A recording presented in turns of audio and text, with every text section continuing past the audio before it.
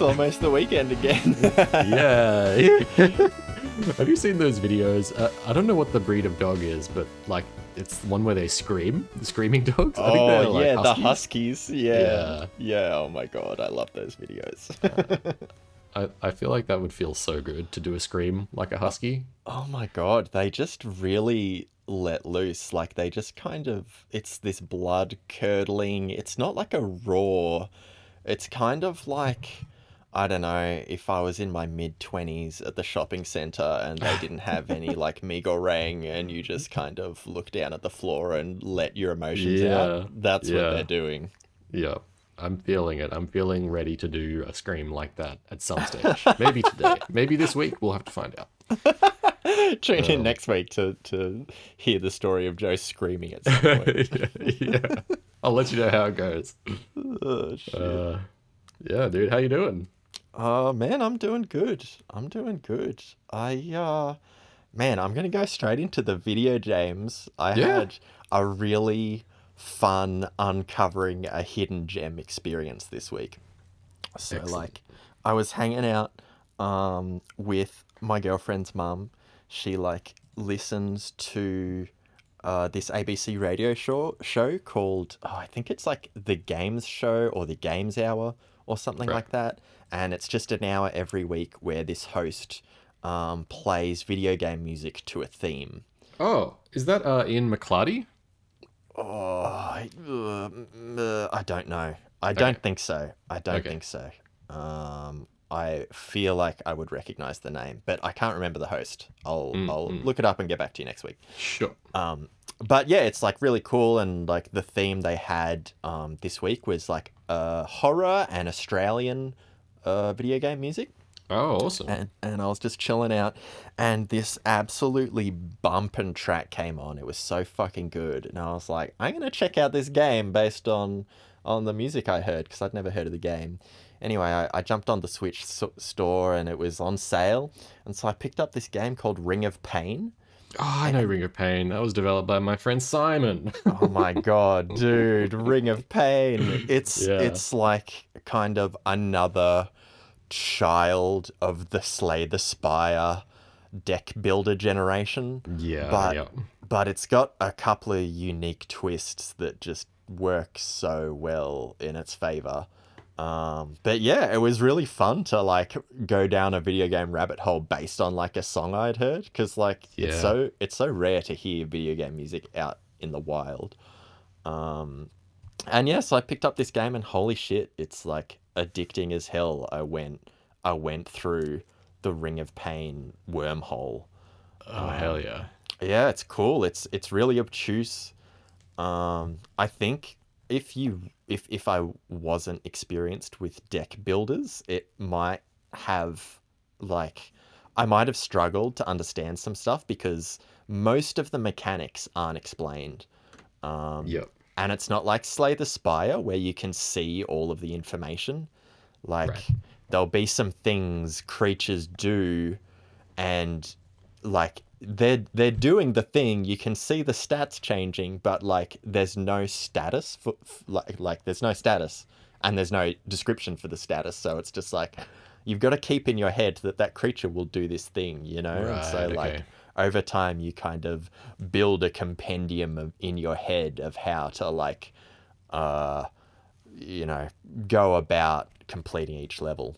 Right. But it's really fun. It's like it's got the most important thing that these kinds of games need to have, and that is spectacular balance.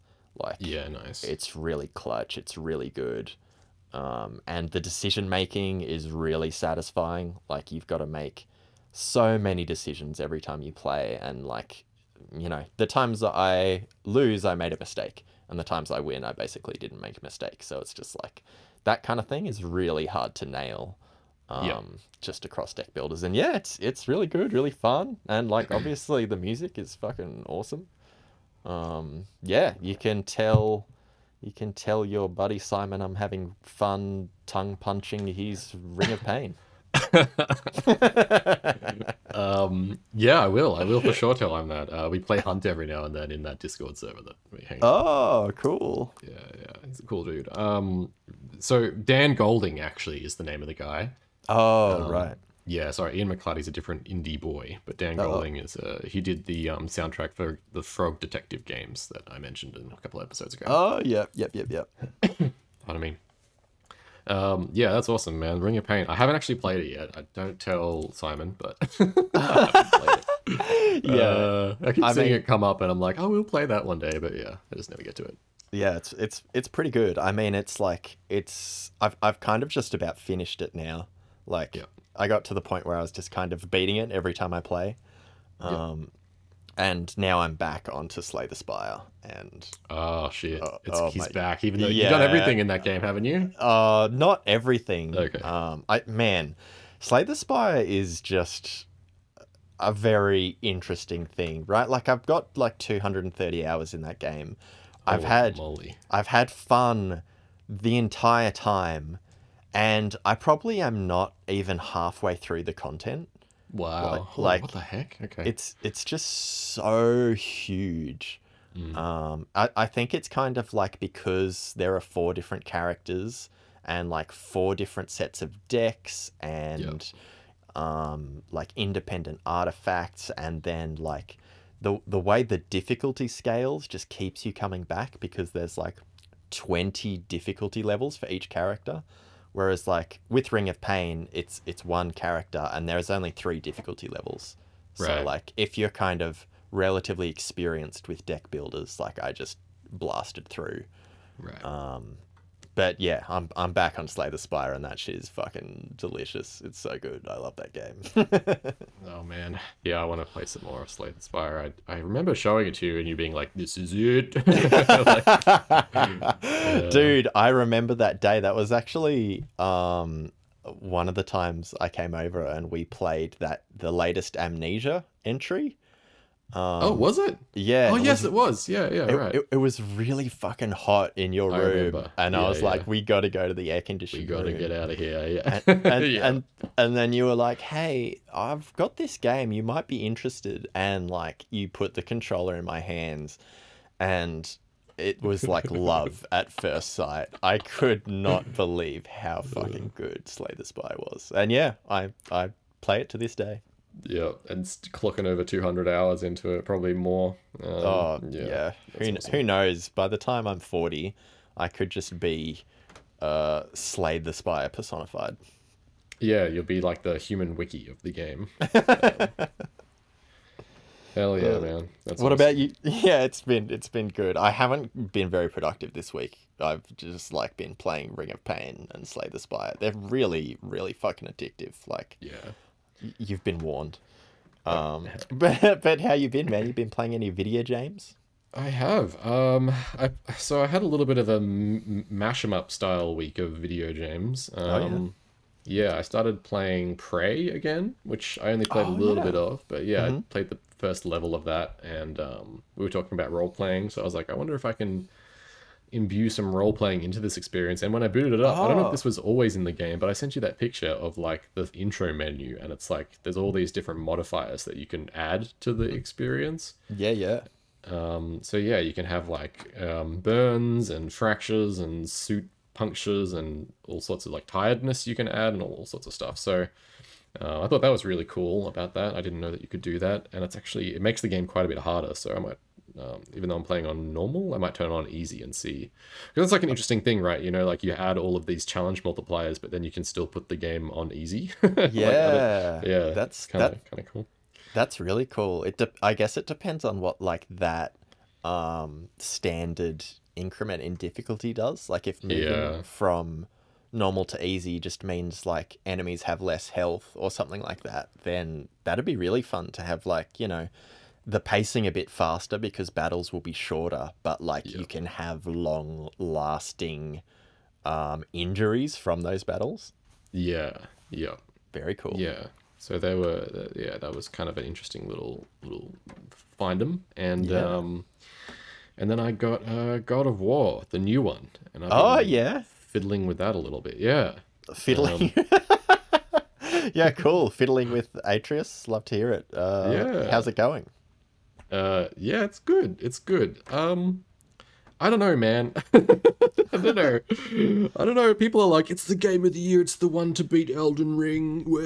You know, like it's very like the hype is very real. But I don't.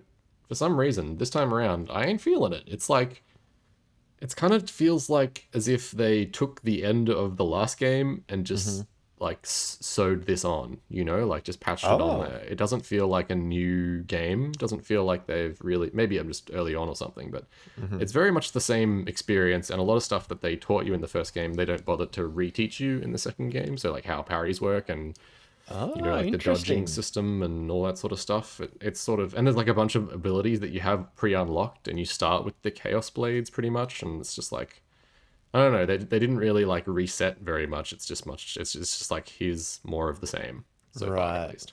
Right. I mean, for a lot of people, that would kind of be the best case scenario. More of the Yeah, same. yeah, yeah, yeah. I don't know. Maybe maybe I had some expectations about like doing other stuff in this game, but it's just very Mm. much like more of the same dad and boy. More tank controls. Yeah, Yay. yeah, and the menus are inscrutable again, so that's not in your favor. Oh, If you ever no. end up playing this, yeah, really, they do like the whole mobile game first time user experience thing, where like they will make you press the right button in order to progress the Yeah. tutorial, Yeah, yeah, and they just yeah. like freeze every other button on the controller, so you have to press the right button. You And hate I to see really it. don't like that. Yeah, I would Yeah. rather like it say, "Hey, you know, here's the menus. Thanks. All right, see you next time." You know, Yeah, like it's yeah, not like okay, yeah. you need to equip the new gemstone into your blade. It's like okay, press A. Okay, now press P to exit the menu. And okay, now press start. Okay, no, wait. There's another thing, and it's just like it keeps telling you these things and freezing the game up, and I'm not a fan. Yeah, I mean that is honestly pretty consistent with the whole of the first game for me. Right. Like Okay. they just had you play it exactly how they wanted you to play it, and they freezed up shit all the time with those menus. Like Yeah. that seems pretty consistent with the kind of design philosophy in that game. Yeah. Yeah. And I don't know, just the general menu flow feels a little bit like messy. There's like a map button, which is the left side of the big, you know, square PlayStation button that you press. Hmm. And I've had it several times where I'll press the left side and it will bring up the other menu that's on the right hand side, which is like the gear menu, I guess. And I'm Right. like, is this just not, is my controller busted or is this not the way I should be accessing the menu? Just, I don't know, just little things like that. Right. What about the Atreus good? Sorry, What go about on. the good? I got one more bad. Atreus, Yeah. similar to Horizon, the new one, Forbidden West. Uh-huh. There's this thing where Aloy will just like tell you the solution to puzzles before you've had a chance to figure out what the puzzle is. You Oh, know, right. like you'll walk into a room and she's like, I wonder if I can push that block. It's like, bitch, let me look. Let me look around the room. And similar to God of War, it's like you'll walk into an arena and Atreus will be like, hey, there's something over here. And it's like the solution to the puzzle. Just, and I hate that, man. Just like, Mm. let me have a go. I'm playing the game, not the AI. Yeah, You yeah. know? I mean, though, Atreus in particular in that first game had a lot of stuff like that, where like he Mm, was basically leading Kratos's hand everywhere. yeah. Whether it was a puzzle room or like, it was really obnoxious at times. Like I'd be Yeah. doing main story and Atreus would basically talk directly to the player rather than Yeah. Kratos, and they'd be like, we could do some side missions right now. And it's like, dude, shut What? the fuck up. Is this like Yeah. an ad for side missions in my game? Uh, yeah.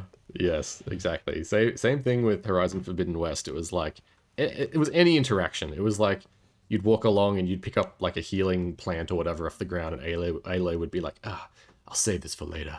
And every time she'd have like something to say about the thing that you just picked up. It's like, let me turn it off. You got so many good accessibility options. Let me turn off the dumb like inner monologue of the person being coming out a monologue, please. Oh shit. Yeah, okay. Yeah. I mean, all that stuff sounds fair. What about the first game had really good like set pieces and Yeah. cinematic moments. Have they kept that up? Yeah. So there's starts pretty much the same pacing of the first game. There's like a little bit of a cinematic thing that happens. Mm-hmm. Then there's an introduction to some new characters. In the form of the first game, it was Boulder. In this one, it's Thor. You jump straight into Thor in the first 10 minutes. It's really, no Oh, spoilers there. sick. And that fight is really cool. In the same way that the Boulder fight was really cool and dynamic, this one is also the same. Right. It does the Man, same kind of crazy over-the-top action, which is cool. imagine just like a God of War game that was just like 6 to 8 hours of boss rushes, and they were all that like hyper curated, dynamic flow, and it was just boss after boss. I would love that shit. That shit would be so satisfying. You're speaking my language. I would love that too, man. I don't think we're ever going to get something like that, but Bro, that's not going to win a BAFTA. yeah, yeah. It has that like okay, so anyway, sorry. Yeah, they have that intro and they break the fourth wall in that intro. That Oh, section where you're fighting Thor. This is a little bit of a spoiler, so if you care about God of War, I do maybe do not. you want me to skip? Okay, cool.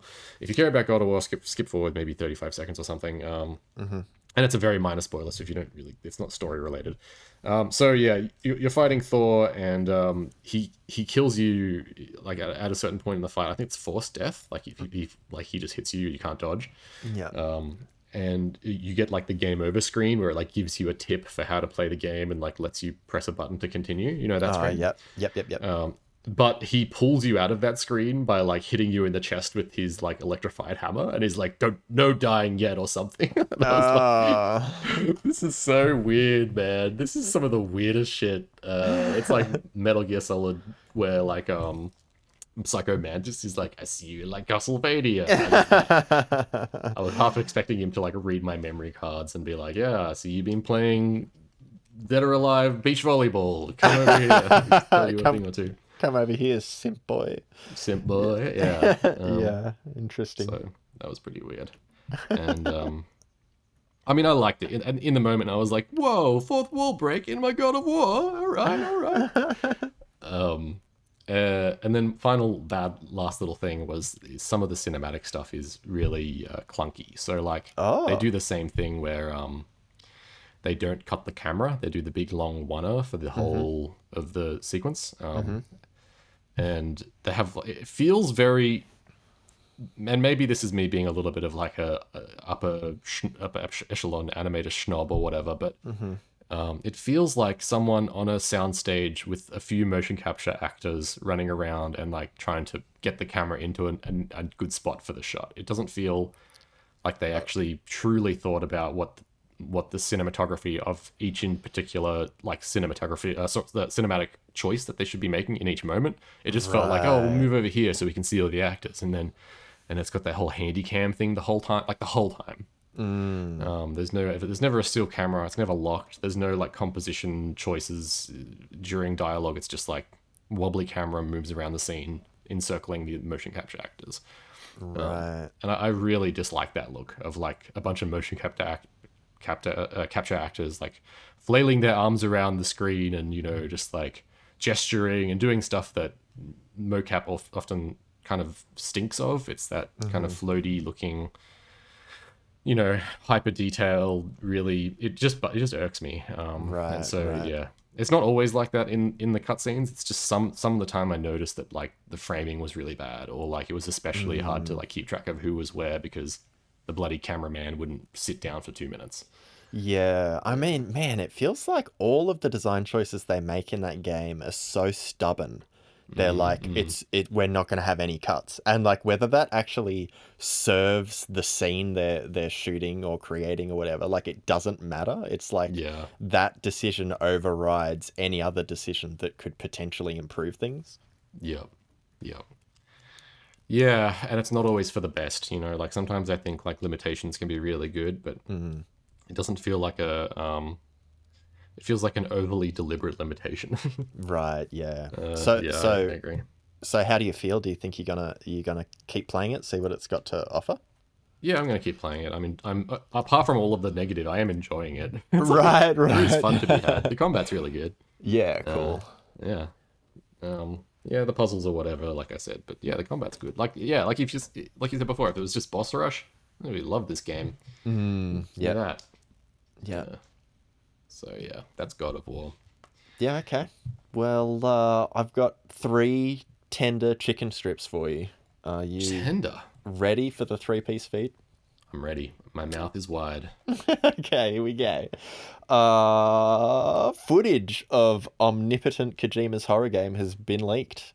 Um, Oh, I don't know if you've seen this. I saw some headlines, but I didn't do much else other than see the headline.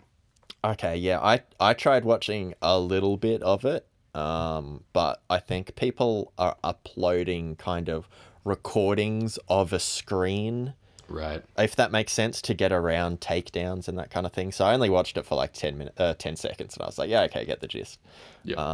But anyway, it's called Overdose. Yeah. Right. Yep. The footage shows Margaret Qualley, who played Mama in Death Stranding. Mhm. Also, fuck, how bad. I don't know if I noticed this at the time or it's just like as the distance between now and my playthrough of Death Stranding kind of widens. But dude, the names in Death Stranding are so bad. Like Mama, Die Hard Man.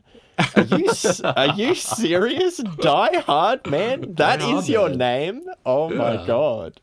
Yeah, Yeah, holy man. shit. I don't know. Like, I think I was just fully immersed and I was like, yeah, Die Hard, man, what do you need? Like, not actually questioning what the fuck was going on. who who else was there in Death Stranding? I'm trying to Oh, remember. was Heartman was there for sure. Heartman, yeah. Why put man? Why put like so weird. I think Leah Sedow's character was just called Fragile. Yeah, Fragile. I kept wanting to say Quiet, but I knew that's MGS5. Yeah, Fragile was yeah, there. Yeah. Fragile, and I can't remember Del Toro's character name. Um. Yeah, he was like the one who was all sewn together in pieces. Also Yeah, weird. Like yeah. He just also had just that name. imagine a bad name, and that would have fit him. It was like Dead Man or something, right? Sewn Man. Yeah. Yeah, yeah. Um. Anyway, so Margaret Qualley stalks some halls, and then a Hideo Kojima game appears on the screen. Right. There's been nothing from Kojima on this though, just dead Right. silence. So Yeah. it would be a very impressive fake if it turns out this is not a legit thing. Right. Okay. But yeah, very potentially exciting for Kojima to be doing like, a cinematic horror game. Like that's what we were in for with PT. So Yeah. maybe we'll get Take Two. That would be nice. Yeah. Yeah, I can only hope that it's half as weird as PT looked like it was going to be. Yeah. Yeah. I really hope it's like nonsense, like played in reverse video game Ugh. with like, puzzles that can't be solved unless everyone in the world participates or something. It's got to have something like that in it. Yeah, I agree. I want it to be obscure as possible because Yeah. no one else is going to do it.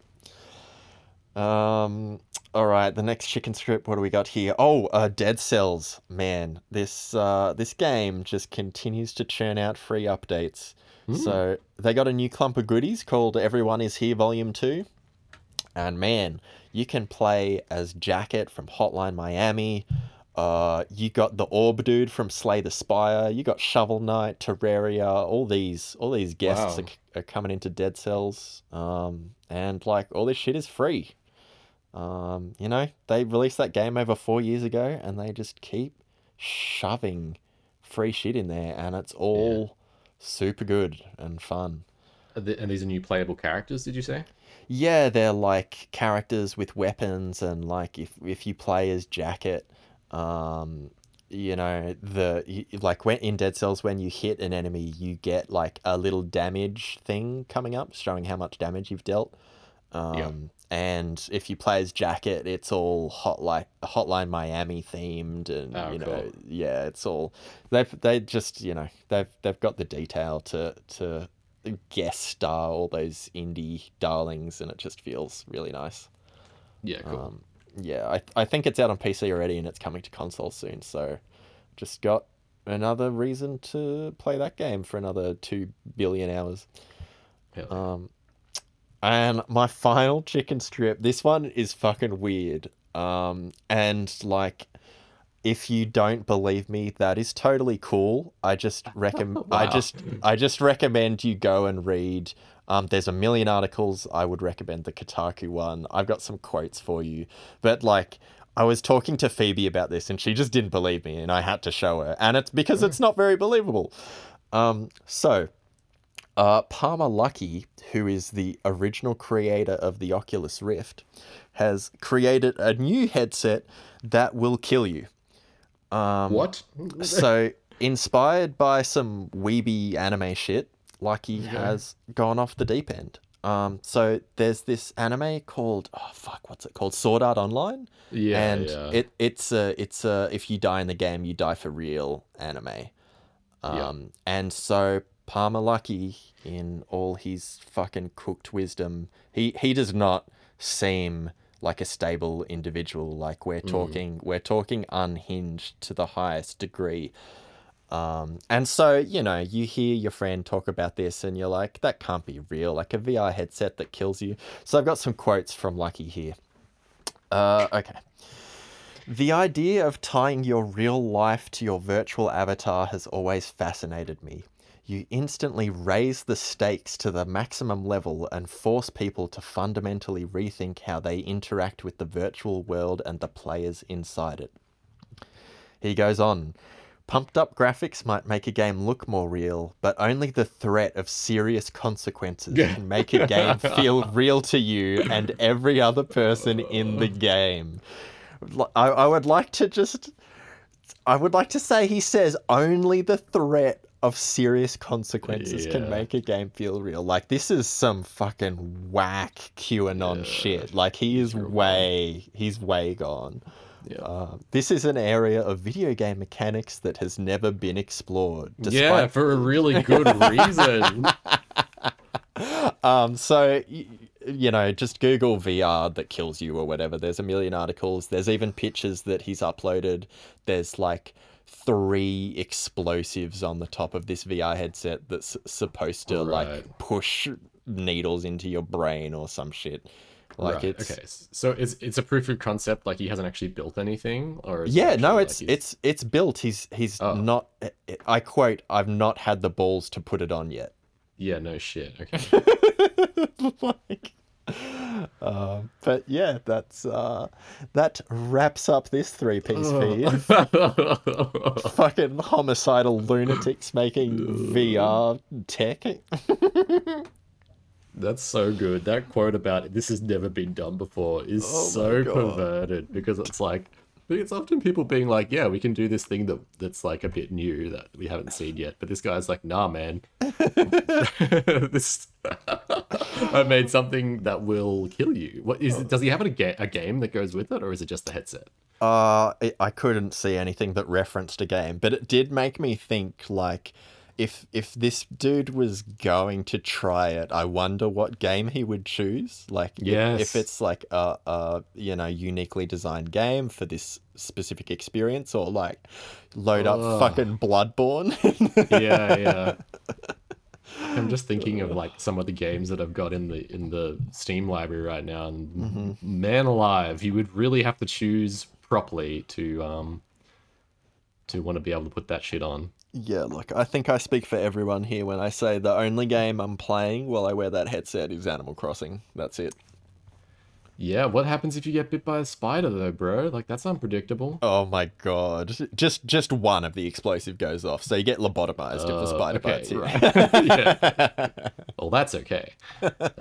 Yeah, dude, wild. What a Jesus Christ. Okay, I'm gonna have to look that up. Let's see Yeah. and do my own research. Yeah, see, that's what I mean. It's just so fucking extreme. It's just like everyone everyone should be incredulous about that shit because it's Yeah, just like, oh my god, why? Why is this real? We're yeah, definitely on the wrong timeline. yeah, yeah. Wow. Well, I see how you've picked the last piece of news really carefully this week because this week the topic that I have brought is the future of the metaverse and just the metaverse in general. So I was confused by the title initially because I don't know what the hell is going on in modern society. So could you just do a quick spiel for us?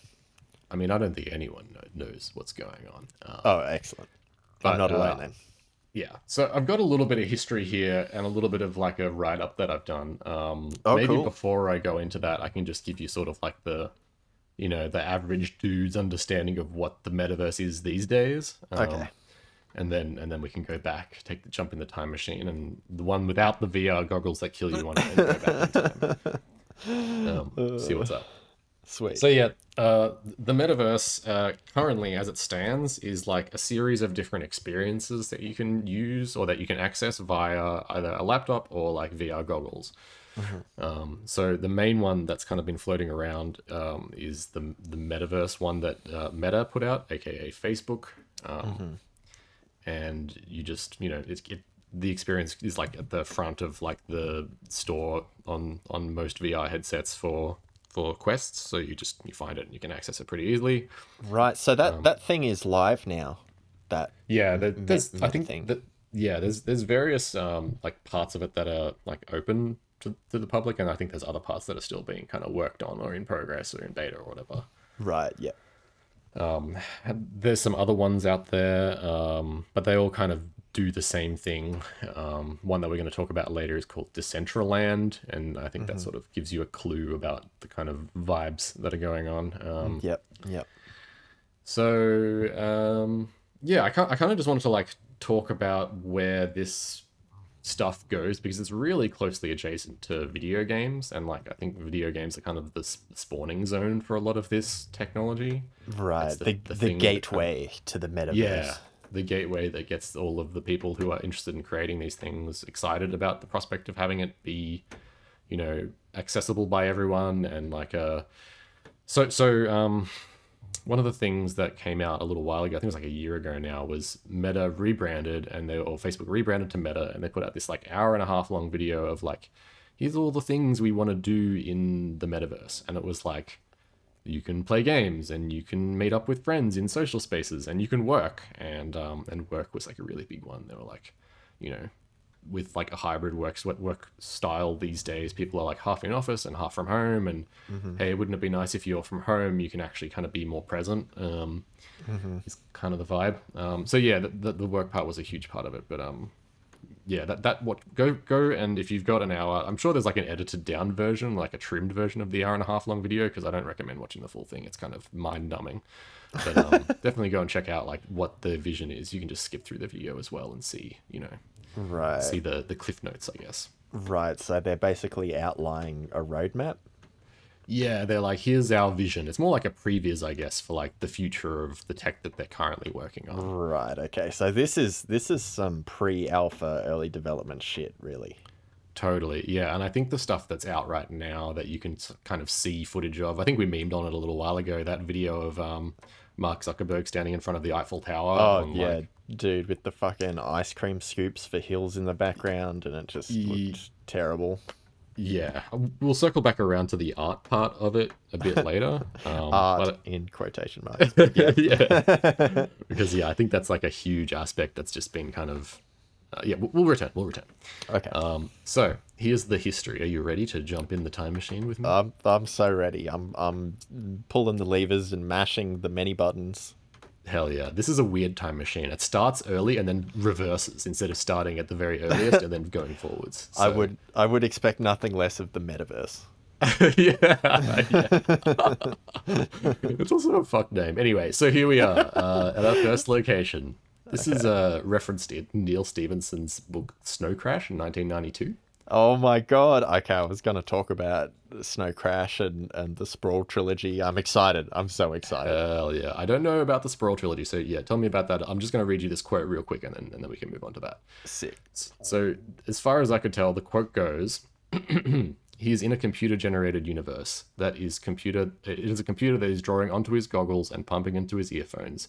In the lingo, this imaginary place is known as the metaverse. Hero spends a lot of time in the metaverse, and that's kind of where the term originated, supposedly. Though there's, there's linkages back to virtual reality going really far back in time, much longer than you would expect. people dreaming up a way that you could be taken from your life and placed into another world via technology is not a new concept. But this is Mm-hmm. supposedly the first reference to the word metaverse. Mm, yep. So yeah, tell me about this thing you were mentioning before. So the Sprawl trilogy is three books by William Gibson, Mm, who coined the term the Matrix, which is right. essentially cyberspace, which is essentially the metaverse. Yeah. So his first book, The Neuromancer, which was 1984, basically, I mean, really, really cool book. Big recommend if you're like into like world building and that kind of thing. Like Mm, it's the kind of book where the world is the main character, and there's absolutely like characters and their motivations and a story that happens, but it's like how they interact with the world that is like super compelling. So they basically have a box called a deck, and they attach derminodes to their skin, and then they cool. jack in, and Jack in, baby. and it basically replaces, you know, the physical reality with cyberspace. And some amazing, really fucking cool things happen, but they happen right at the end of the third book. Okay. I'm talking like last page of the third Yeah. book. Right. Okay. So I don't want to spoil it, but like there's a lot of exploration of like AI copying your consciousness to like a virtual space so that you can kind of live forever or live a better life Right. Right. in a lot of ways, because this is based in the future and the future is fucked. Yeah. But like a really common scenario is like iconic people who were like exceptional jockeys, they were called, like these operators of decks that could go into cyberspace and like hack company profiles and steal money. And Right. basically, when people were really good at this, companies would pay to have their consciousness copied onto, you know, like a hard drive or something, so that they could refer to them and get their advice for like, you know, the rest of time. Right. But Is this yeah, like a bit of like a Steve Jobs wishes he could have been around in this time so that he could have made the proper next set of iPhones instead of yeah, what we got? exactly. So Right. you kind of like enable yourself to live forever, but companies, because like, I mean, William Gibson is just extremely critical of capitalism, and Hmm. so, you know, because this is based in the future and capitalism is just overwhelming in its presence, like companies buy uh, ghosts of past jockeys to Right. help design systems, keep things current, you know, design security systems for the cyberspace and all that kind of stuff. But it's a Right. really cool exploration of like cyberpunk, the Matrix, or like a virtual world that is where a lot of people spend the majority of their time. Right. I guess the framing in his trilogy is more from a corporation standpoint. Like corporations become so big and they take up so much space in cyberspace that they eventually start to form a conscience. Or Oh, right. sorry, no, they start to form consciousness, Yeah. Yeah. and they effectively become sentient, and it's just really, really cool. But that's probably a couple of increments more profound than the metaverse stuff. Yeah, yeah. I mean, we can start. That's really interesting stuff. The whole like duplicating of yourself into the online space as like an AI, or Mm, having some way to replicate your intellectual form in a virtual world, so that you can mm, live forever, or even have it just be something that's referenceable by people who are alive, so that you can talk to folks. Is a bit of a weird, scary new world that we can maybe talk about a little bit. yeah, yeah, But yeah, you definitely. you actually took the wheel and steered the time machine directly into the path of the next one, which was 1984 William Gibson's Neuromancer series. Hell yeah. So yeah, moving hastily along, we are going backwards again to 1981 to a book called True Names by Vernor Vinge. Mm. And so this was an important one because it was actually cited as the inspiration for the first real metaverse game. And so we'll get to that in a Wow. sec, but I just wanted to read you this quote from True Names. It's a bit Yeah. silly, so strap in. I'm strapped. Um, strapped. Ordinarily, a prudent warlock used only limited bandwidth, and so was confined to a kind of linear personal perception. If they grabbed a few hundred megahertz of comm space and a bigger share of rented processors, they could manipulate and search files in a way that would boggle Virginia the Femcop. That's the first time I've heard the term femcop. I enjoyed it quite a bit. Yep. Yeah, that sounds really cool. That's like exploring, you know, like cyberspace or a virtual world as a physical space, and then Yeah. like, what was the currency or whatever, megabits or Yeah. something? Yeah, so Megahertz. like Yeah. megahertz. So like they'd take up a set amount of megahertz, and then that's actually space in cyberspace or the Yeah. metaverse or wherever other people can't access because it's filled. Yeah. That's really cool. Yeah, yeah, and so yeah, it's a genuinely creatively interesting vibe, that all that stuff that you're just talking about, like a limited space style, you know, a reserved processing power kind of thing that you need to be able to access or afford, or like have the ability to use. All that sort of stuff is kind of interesting. So, Mm. this, like I said, this book inspired Lucasfilms to make a game called Habitat back in 1985 for the Commodore 64. Whoa, this is sick. I don't know about any of this. Yeah. And so I didn't know about this either. And so Habitat was this sort of like 2D side scrolling, almost like Tamagotchi style game, Hmm. where you could connect your Commodore to a dial up modem, and meet up with people in this little 2D side scrolling Tamagotchi world and talk with them via keyboard. Whoa. Yeah. That's Uh, actually kind of sick for Right? 1985. What the fuck? Yeah, they were doing it back in 1985, man. Yeah, so maybe after this, I'll send you some links to the videos of people playing Habitat, and you can see what it looks like. It's Ye- surprisingly, not high res, but it's yeah, there's quality there. I mean, it's And 1985, My expectations for technology doing something like this and doing it well are mighty low. yeah, I don't think it did it well. I don't think it had obviously it didn't have a wide adoption rate, and there was not really enough to keep it going. So it shut down shortly after. Mm, But yeah, you could totally walk around this little area and have little conversations with people. wow. Which is kind of the at its most threadbare. That's kind of what the metaverse is. A virtual place, Totally. interactions. And I thought Habbo Hotel was original. So yeah, the devs wrote this post-mortem after they finished, after the game had released and shut down, about Habitat, and they said a few things, and I just want to touch on each of them. All right. We sort of already touched on the first one. The quote is, "A multi-user environment is essential to the idea of cyberspace." Hmm. So the idea of that you can have a space in which people are able to join together and have multiple people there and have them interacting. That's kind of the idea of the game, Hmm. Hmm. and it's essential. So the next quote is, "Communications bandwidth is a scarce resource." So Mm, yeah, that's sort of like what you were talking about before. There's like a limited amount of stuff to go around, and yeah.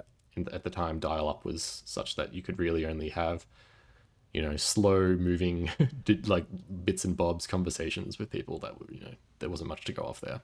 Yeah, and I like too the insinuation from that 1981 quote that you had, that like a prudent warlock would do this, as Yeah, in like it's a smart idea to take up a smaller amount of space depending on what you're doing. yeah, Like yeah, I like the idea that you actually have license over the amount of space you're taking up to do whatever it is that you're doing.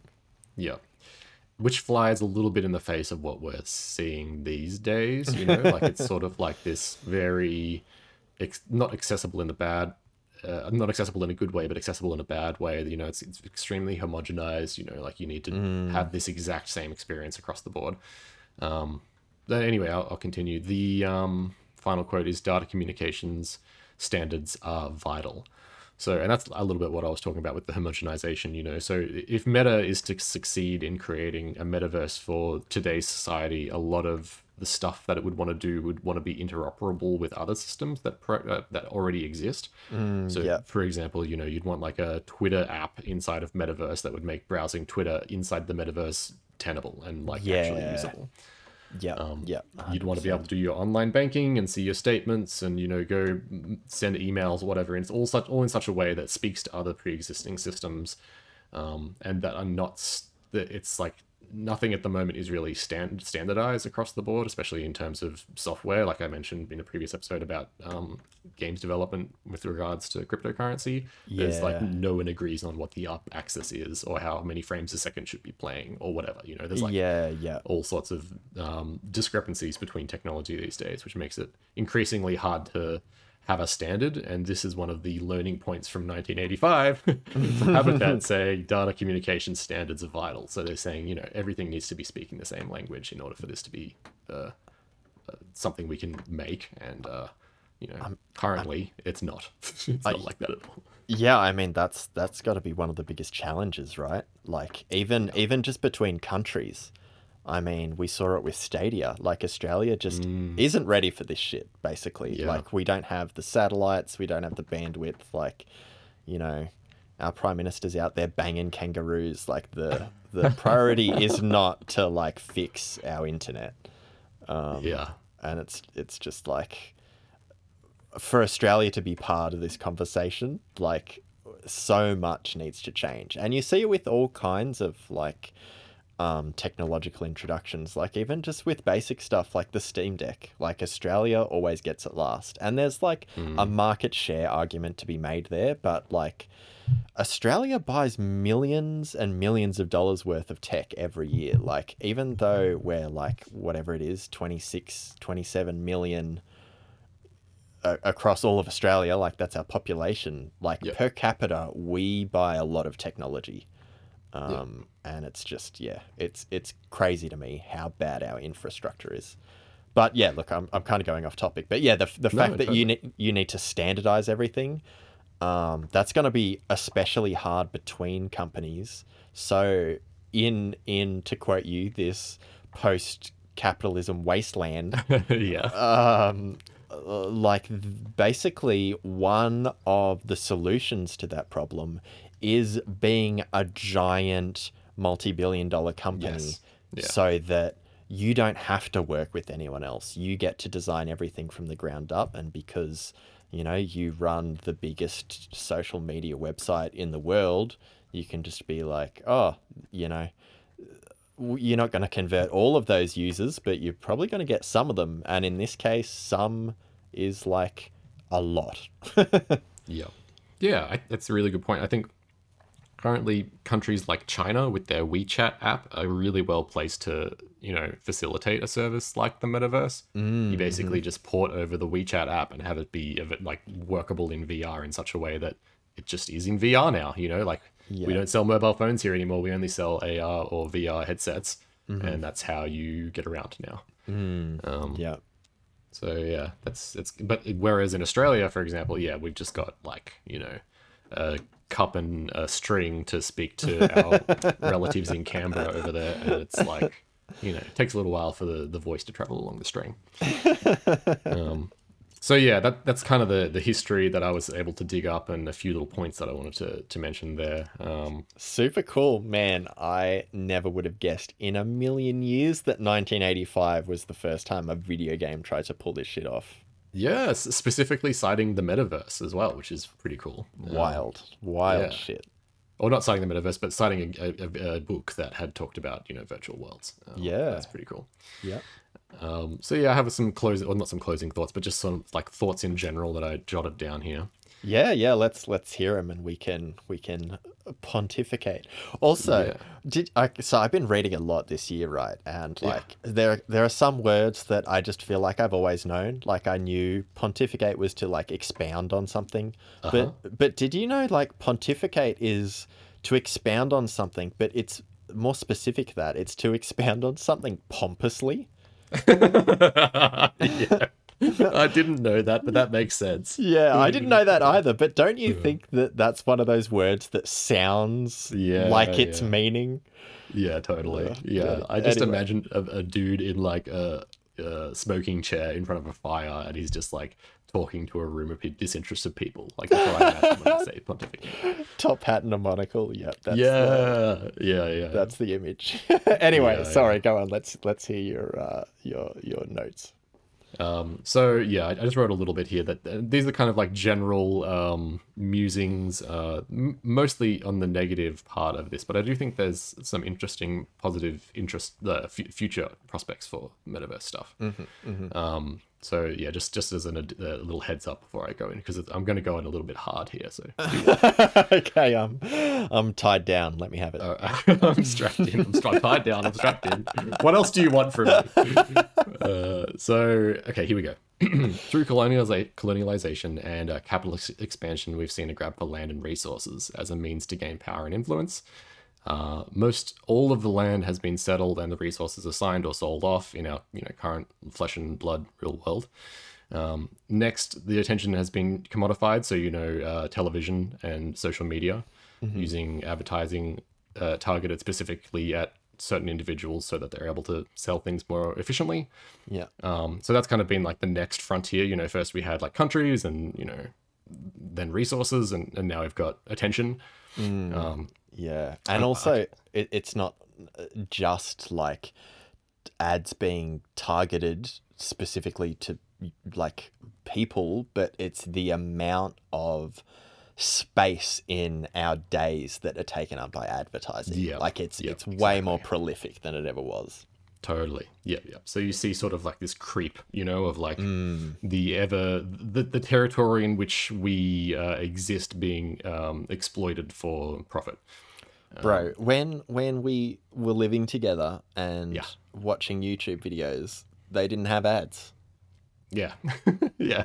Like that is wild to think Yeah. about today. Can you imagine? Can you Yeah. imagine no ads Nah. and not having to pay no ads? That's Yeah. just that's so foreign right now. Yeah, it's pretty crazy. I don't know, man. It's yeah. There was always like banners and stuff around, but there was never like interstitials or like pre-rolls or whatever, or post-rolls. It's just like, that you'd have a banner and that was it. Yep, yep. There's still banners too, whatever. So yeah, that's kind of that first part. And now for me, oh sorry, there's one last part here. Is next our attention is let me just catch up to where I was. And now through apps like TikTok and other social medias, they're using algorithms that are sort of these weird black boxes that are sometimes designed and created by foreign actors and countries as a means to mass gather data.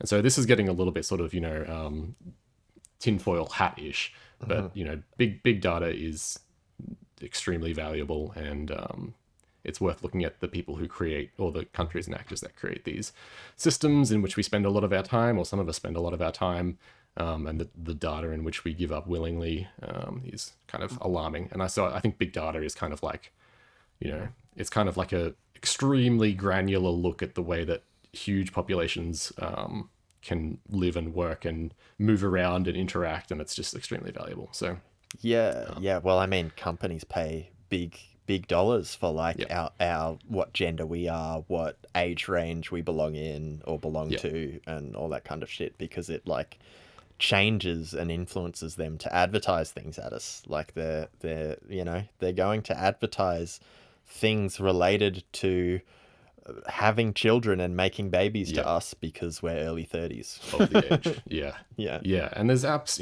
like TikTok. People are always talking about the algorithm on TikTok. No one really understands how it gets people so right. It'd be like after a couple of days of using the app, or even after a couple of hours using the app, it starts showing you things that you find interesting or funny or useful. And it's not clear exactly how it's doing those things, because you can just use the app and not necessarily be actively commenting or liking specific things, and your feed will start to get tailored, and you're like, how does it know? And so I suspect it's taking front-facing camera, eye tracking data. It's probably taking finger data on how long you leave your thumb on the screen for certain things. The speed at which you scroll past videos is also another interesting metric they can use to pull data from the viewer. All sorts of stuff. So it's just Yeah. it goes deep, you know. Yeah. Yeah, probably volume. If it's not necessarily recording, it could be hitting volume on hears you laugh or whatever to specific things. There's all sorts of little Yeah. bits and Yeah. bobs like that that are getting commodified. And so, yeah, the metaverse is sort of being pitched as like this, next version of the internet, right? Web 3.0, where you can inhabit and live within it instead of simply like looking at a website from the outside. Yeah. However, to me, that's sort of like a bit of a thinly veiled attempt at sort of covering up the fact that it's like a semi-infinite conglomerate-owned resource that can be sold pretty much like land, and that we've sort of Yeah. seen happen quite a bit. Yeah. And in the case of WeChat with China or Facebook with the West, it's sort of all, if it is all centralized and all owned by that one company, then they run their own currency and they run their own servers, and so there's very little overhead, for example, on a lot of the transactions and things that happen. It's all self-contained and Yeah. profit-driven machine. So Yep. one example that I saw earlier was a doco about a Canadian dude who had a cafe, and he spent 15,000 Canadian dollars buying a small plot of land in the metaverse to replicate the cafe. Uh-huh. Yeah, and since then, that plot of land has lost 2/3 of its value just because of the crypto crash that's been going on. But yeah, I thought that was a bit grim, And I also took a couple of screenshots of what the cafe looks like in real life, which is like this little cute little hole in the wall with a lot of eclectic characters and cool stuff on the walls, and then the metaverse or the Decentraland equivalent, which is this extremely bare, really grim, lit by neon lights sort of thing, abomination, if you will. I mean, it just feels too early for shit like that. You Right? know, Yeah, that person is jumping the gun by like 80 years. Like that's what I think. Yeah, that person is jumping the gun in a major way. Because if like web, what did you say? If Web 3.0 is this virtual world that we can access, whenever we feel like, and we can go and meet our friends there and like hang out in our cafe, like in our favorite cafe virtually, there's already limitations there. And they're the physical limitations of the fact that drinking coffee in a virtual cafe is really just you sitting with a VR headset. Like yep, that's not the same as going to a cafe. And I yep, think I think that's why we're just like jumping the gun in a huge way, because I think like Web 3.0, as you put it, is almost doomed to be pretty boring. yeah, I think Web 4.0, where like you leave your physical body behind, and the virtual world is your consciousness is basically made up of ones and zeros. That's when things I think that's when things become tenable. That's yeah, when they become, and there's obviously all kinds of ethical questions related to that. Like, yeah, yeah. do you copy paste, and so you've got a version of yourself living in the virtual world Both. that Yeah, thinks the same thoughts that you do and makes the same decisions that you would? Or, like William Gibson's books explore towards the end of that Sprawl trilogy, do you, as well as Soma, the video game, and they call it their virtual world is called the Ark in that universe. Like, do you decide to kill your physical self, yeah. and that enables you to only have one true self, and so rather than copy paste, you're actually just moving your consciousness from the physical form to the digital world. Yeah, I think there's also another little one that you lightly touched on before, which was around like AIs and stuff like that. And so I think there will be like in Attack on Titan 2, how like when you summon the Titan, it's like an AI driven machine, and it waits for you to get into it, but it can like shoot and run around and stuff. That's how I imagine like this Web 4.0 to quote you like idea is, like it's always kind of existing. Your consciousness is always there, but whether when you're not inhabiting it, it's just running around doing its AI stuff. Yeah, Um, well, and, that and And Sorry, that go could on. be like that could be like working a job generating you profit. Like Oh, it could now be doing that's some fucking menial dark, task. dude. That is Well, fucking dark. Because, I like, think that's where it goes, is because people are going to be able to afford multiple instances of themselves to be able to do things inside of the future metaverse. And bro, so, if you think we're going down that road and there's not gonna be a rebellion, you gotta be insane. There's gonna be a mad digital rebellion, and it's all too late. You're like, oh wait, I keep my money digitally. I've got digital yeah, assets, and suddenly all these versions of you that were on your side are now against you, and they can just fuck off. yeah. They can do whatever they want because they're natural. That's their ecosystem. You're an outsider.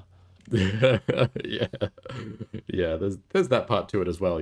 Like there's some sentient amount of AI going on, whether or not it's ethical to actually have a duplication of yourself who is able to be an actor that earns money. Yeah, there's all Mm-hmm. sorts of stuff there that's like super weird and like dubious and odd. But yeah, and then like in the simpler version of it, like I guess when you log into the metaverse, the AI would stop acting on that personification of you, and you would become that version of you in the metaverse. So you would sort of like dip in and out of this person's life. So Right. it's almost like they're dreaming while you're not there, and when you're there, it's real. So it's sort of like that. Right. There's a kind of parallel concept that again William Gibson explores in those books where you rent your body out as a Hmm. puppet for other people to possess. Yeah. And that's kind of we get to the point where we're discussing AI rights and virtual rights and all that kind of thing. It's just like, what if the virtual you decides they don't want to hand over control? Yeah, This is yeah. the perfect topic for our 30-minute video game podcast. Yeah, yeah. Oh my god. So yeah, as soon as we started like getting semi into like the juicy parts, it's like, oh, it's time to go, bye, guys, bye. There's one last thing I wanted to touch on, which I briefly mentioned earlier, and that was the art. And so a lot of I think this is really important. Like it's a lot of the art that you see these days coming out of Meta or other companies that are doing online style virtual worlds, Yep. which are sort of mass marketed and often have a crypto spin to them. Is Mm. the art is really really bad, and Mm. I Mm-hmm. don't think that's like, I think it's a mixture of things, but I think in order for this to have like wide adoption, the art actually needs to be genuinely good, Mm. and look better than a lot of the video games that are coming out in the time that they're trying to sell this like VR Mm. thing. And Yep. so yeah, the part of the problem is like, yes, the art needs to be better, but the VR itself struggles right now just because of processing capabilities of the lenses and our brains. And like we can't really necessarily have a headset on for too long because we get dizzy. There's all sorts of like biological problems that need to get solved as well as technological problems. So it's like Yeah. it's Yep. this big bundle of worms. And then there's like a final hurdle that you need to cross, and that is this like social hurdle or like psychological hurdle where like people need to get used to doing a new thing. Mm. And I think that one is also quite large. Like we'll probably be seeing that one a lot soon with regards to like AI, automation, self-driving cars, all that sort of stuff. Mm-hmm. Whether or not it actually ever happens is a whole other thing. But yeah, it's like a big thing that I think often gets overlooked. Is like we've already seen a lot of people hating on stuff like the metaverse, and I think part of the hate is obviously on the art, but I think the other part of the hate is like new, unknown, weird thing that like is different, Mm. which is valid because it is gross. When I watched that metaverse hour and a half long pitch video, I just feel like everyone in the video needs to go outside and go for a hike and just touch a tree. Right. Like Yeah. it feels like, when you watch Transformers and you feel gritty afterwards and you need to have a shower, it's like that feeling, Yeah. but you need to just like touch something grass or like eat a salad or something. Like, Oh my god. yeah. And so that's the vibe that's like maybe a bit of an old man vibe that I get from this whole thing, is just like, bros, the real world is actually totally serviceable and we don't need this. Like none of the stuff that you're doing is actually worth any of the money you're putting into it, and all of that money would be better served being placed into making the existing world a better place. Like Yeah. I really believe that in my heart of hearts. Yeah. As much as I think there's like cool jobs and stuff like that in the future for metaverse, it's just like, no, I'd rather just live in a better place. Thanks. Yeah, I agree. That's a really poignant note to end on, really. Yeah, yeah. That's a good point. We should end it there. Yeah, goddamn. Okay, Hell well, yeah. maybe we'll do a Metaverse 2.0 version when there's more to say about it. But Yeah, like, I love there's some news or something about it.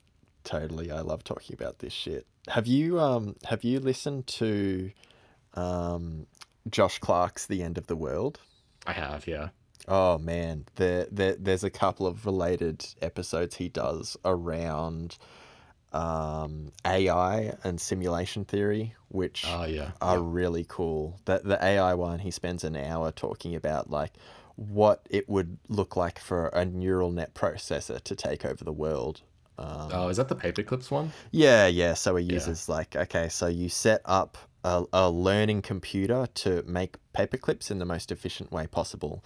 And so over the episode, he explores taking that to the nth degree, where to make the most of, to produce as many paperclips as possible, humans are actually in the way of Right. the AI being able to achieve that goal. So, it works out how to eliminate humans and boost production of paperclips and so on and so forth.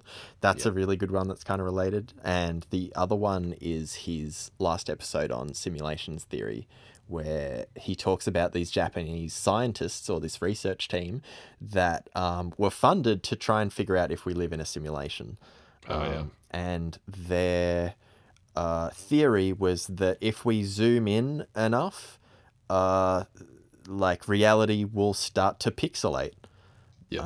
And so they zoomed in really fucking far. I'm trying to remember the analogy they used. I think they zoomed in so far that like you know how we consider an atom to be very small. Uh-huh. The point they zoomed into made an atom feel like it was as big as the Earth. Right, right. So like just a ridiculous amount, and they zoomed in that far, and they were like, we don't have the technology to zoom in any further, and they extrapolated on how far they had zoomed in, and they were able to describe the computational power required to Oh, yeah. keep a simulation like this running. Yep. And yeah, it was just based on the technology that we know about, it would be computers much bigger than planets, which obviously introduces a whole slew of problems around cooling and that kind of thing. Yeah. But, it was basically like, unless there's some other kind of technology we uncover or discover or create that processes information in a different way that what computers currently do, it's highly unlikely we're in a simulation. Yeah, I really loved that episode. It was like, the only place cool enough to be able to run these computers is like the far reach of space, like Yeah, yeah, places yeah. that the light has yet to hit. And so it's like super fucking cold. And then like you need some Dyson spheres to like actually generate the energy and all that sort of stuff. Exactly. Yeah, Yeah. yeah. Yeah. So cool. Love all that stuff. Yeah.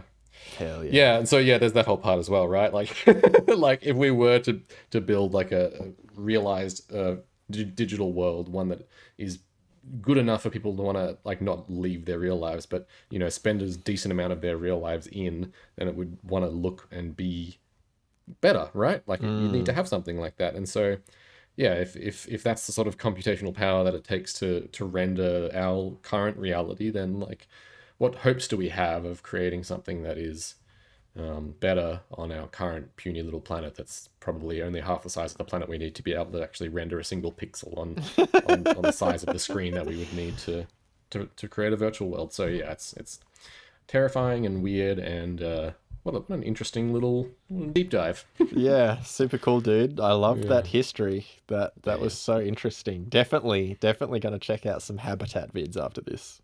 Yeah, check out Habitat. Hell All right. yeah. Shall we wrap her up? Let's wrap her up. I hope everyone has a super lovely weekend, and we'll see you next time when it's almost the weekend again. Bye. Bye.